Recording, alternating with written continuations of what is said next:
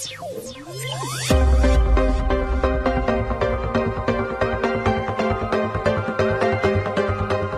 is The Rational Perspective, and I'm Alec Hogg.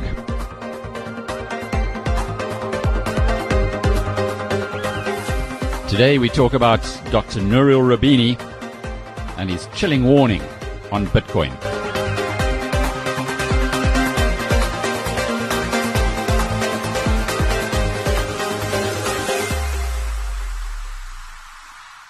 I first came across Nouriel Roubini in 2007. It was at the World Economic Forum in Davos.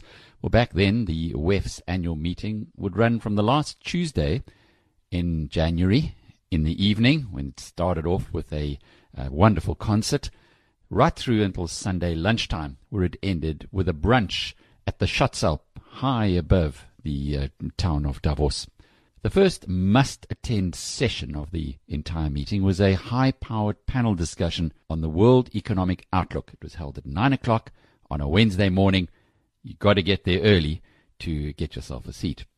Back in 2007, the mood amongst the cream of the world's economists who were on that panel was buoyant. Professor Laura Tyson from the University of California, Berkeley, and the former chair of the American President's Council of Economic Advisors, reflected what most of them were thinking when she put forward her case. Go beneath the surface that there's some reasons to be very optimistic for the coming year.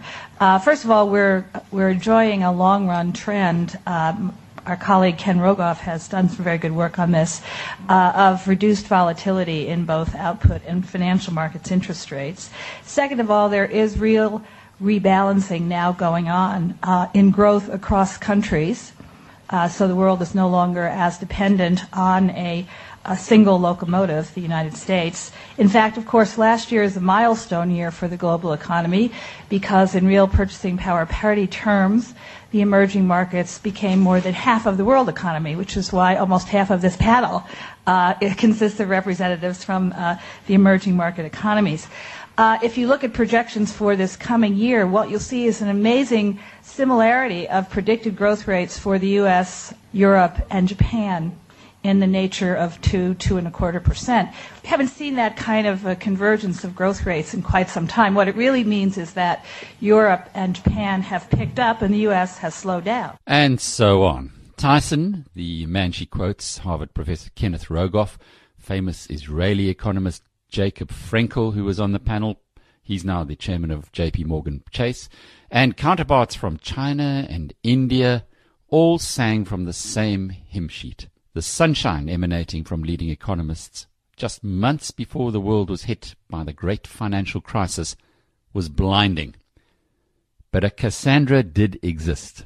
His name, Nouriel Roubini, a man so far out of the mainstream that he soon became referred to as Dr. Doom. A video of that 2007 World Economic Forum panel discussion shows the other economists passing each other ho-hum glances during what turned out to be Roubini's chillingly accurate 2.5-minute prediction of what was just around the corner. Nouriel, all this good news is almost sickening. We've come 4/5 of the way around the table, and everyone's seen nothing but blue skies ahead. You may not agree. Yeah, somebody has to play contrarian. I would say that the main threat to the global economy is the question of whether the U.S. economic slowdown is going to turn into a soft landing or rather a hard landing. But I believe that actually there are some meaningful risks that actually the U.S. is going to end up into a hard landing. And the hard landing could take two forms. One that is less likely today, an outright recession, but the other one I think is more likely a period of growth recession, meaning a period of time in which the growth rate of the economy is between 0 and 1% for a few quarters as opposed to being 2.5%. And the reason why I say is that in my view, first of all, the housing recession is getting worse. We have still falling building permits. That means lower starts, lower construction, lower completion, and with a lag that's going to lead to a significant fall in employment, about 500,000 jobs in the housing sector. And now there is some elements of a contagion from the housing recession to other parts of the economy. With a lag, there's going to be a reduction in residential construction. That makes sense. Janet Yellen, president of the Federal Reserve Bank of San Francisco spoke about these ghost towns in the West, empty developments and outside of Las Vegas or California and so on. So why would you build a shopping center offices if nobody's living there? So it's going to be spillover from residential, non-residential. And we are now also in the verge of a recession in the auto sector and in the manufacturing sector. The signals have been very weak in terms of production and employment. And everybody said if there's going to be a housing recession and if there's going to be a slowdown in consumption, we're going to have a pickup in investment by the corporate sector because the corporations are full of profits and earnings. It's true. But what's happened is that actually in the last couple of months, capital goods orders have been falling. So firms have tons of profits, but they're not investing and they're giving back to the shareholders. We've had the biggest U.S. share buyback bonanza in U.S. history. $500 billion of share buyback means that firms are not finding profitable investment. Now, of course, housing by itself cannot cause a hard landing because it's only 6% of GDP, and the crucial thing is consumption, that is 70% of GDP in the United States. And the question is whether it's going to have spillovers on consumption over time. My view of it is yes, it's going to happen over 2007. Why? You're going to have now these losses in jobs, in housing, and then in the manufacturing sector, and those are going to increase while job creation in the service sector is going to slow down. Real wages have not been growing very fast relative to productivity in the last few years.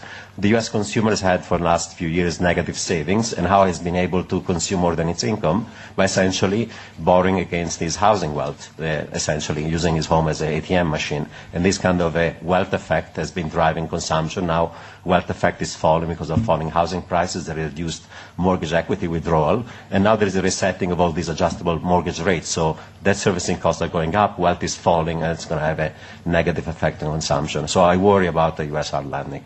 Well, I think at least three of the optimists have been trying to catch my eye for the last few minutes to take issue. Jacob, you go first.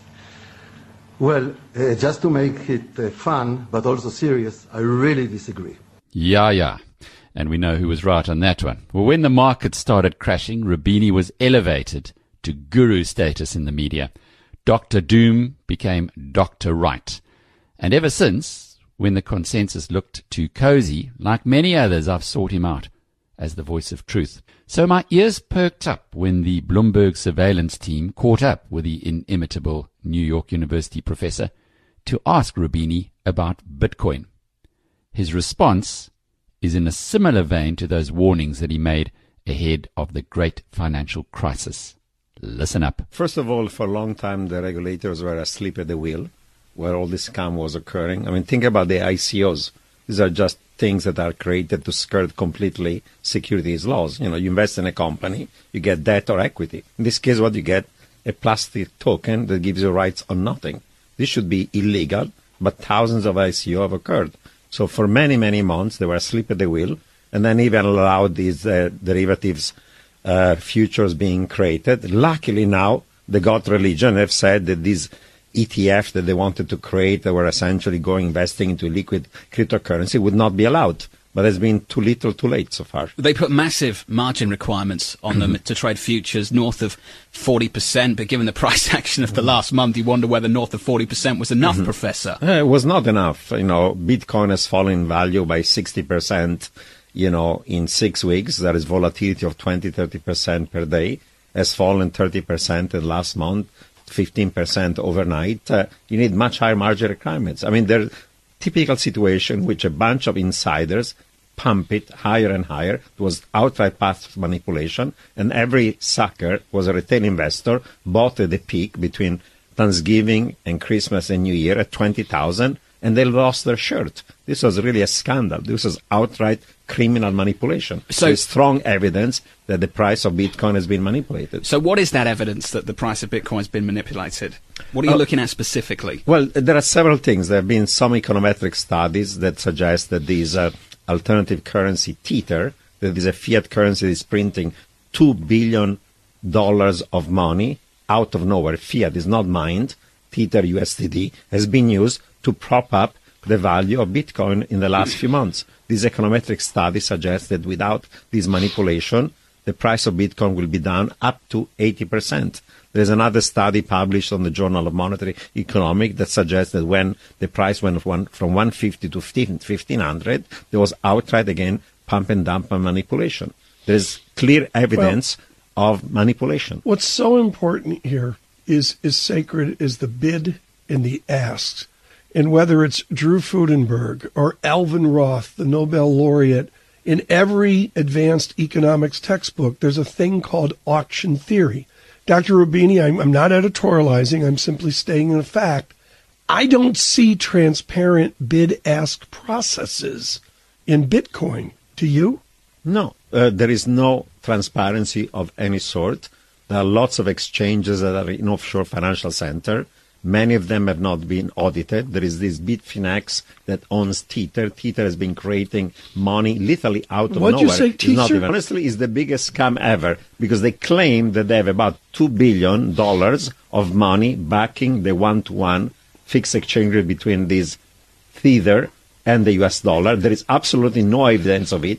Bitfinex, that is this criminal exchange, is controlling this other company, Tether, that is creating money out of nowhere, pretending that it's backed by real dollars. They cannot have converted them back into real dollar, and they've been using it for the last few months to push up the price of Bitcoin. No. It's really a criminal activity. So to all the Bitcoin enthusiasts, you have been warned. Featured today was Dr. Nouriel Roubini, one of the world's most respected economists, and the only one who accurately predicted the 2007 global financial crisis. This has been The Rational Perspective. I'm Alec Hogg. Until the next time, cheerio.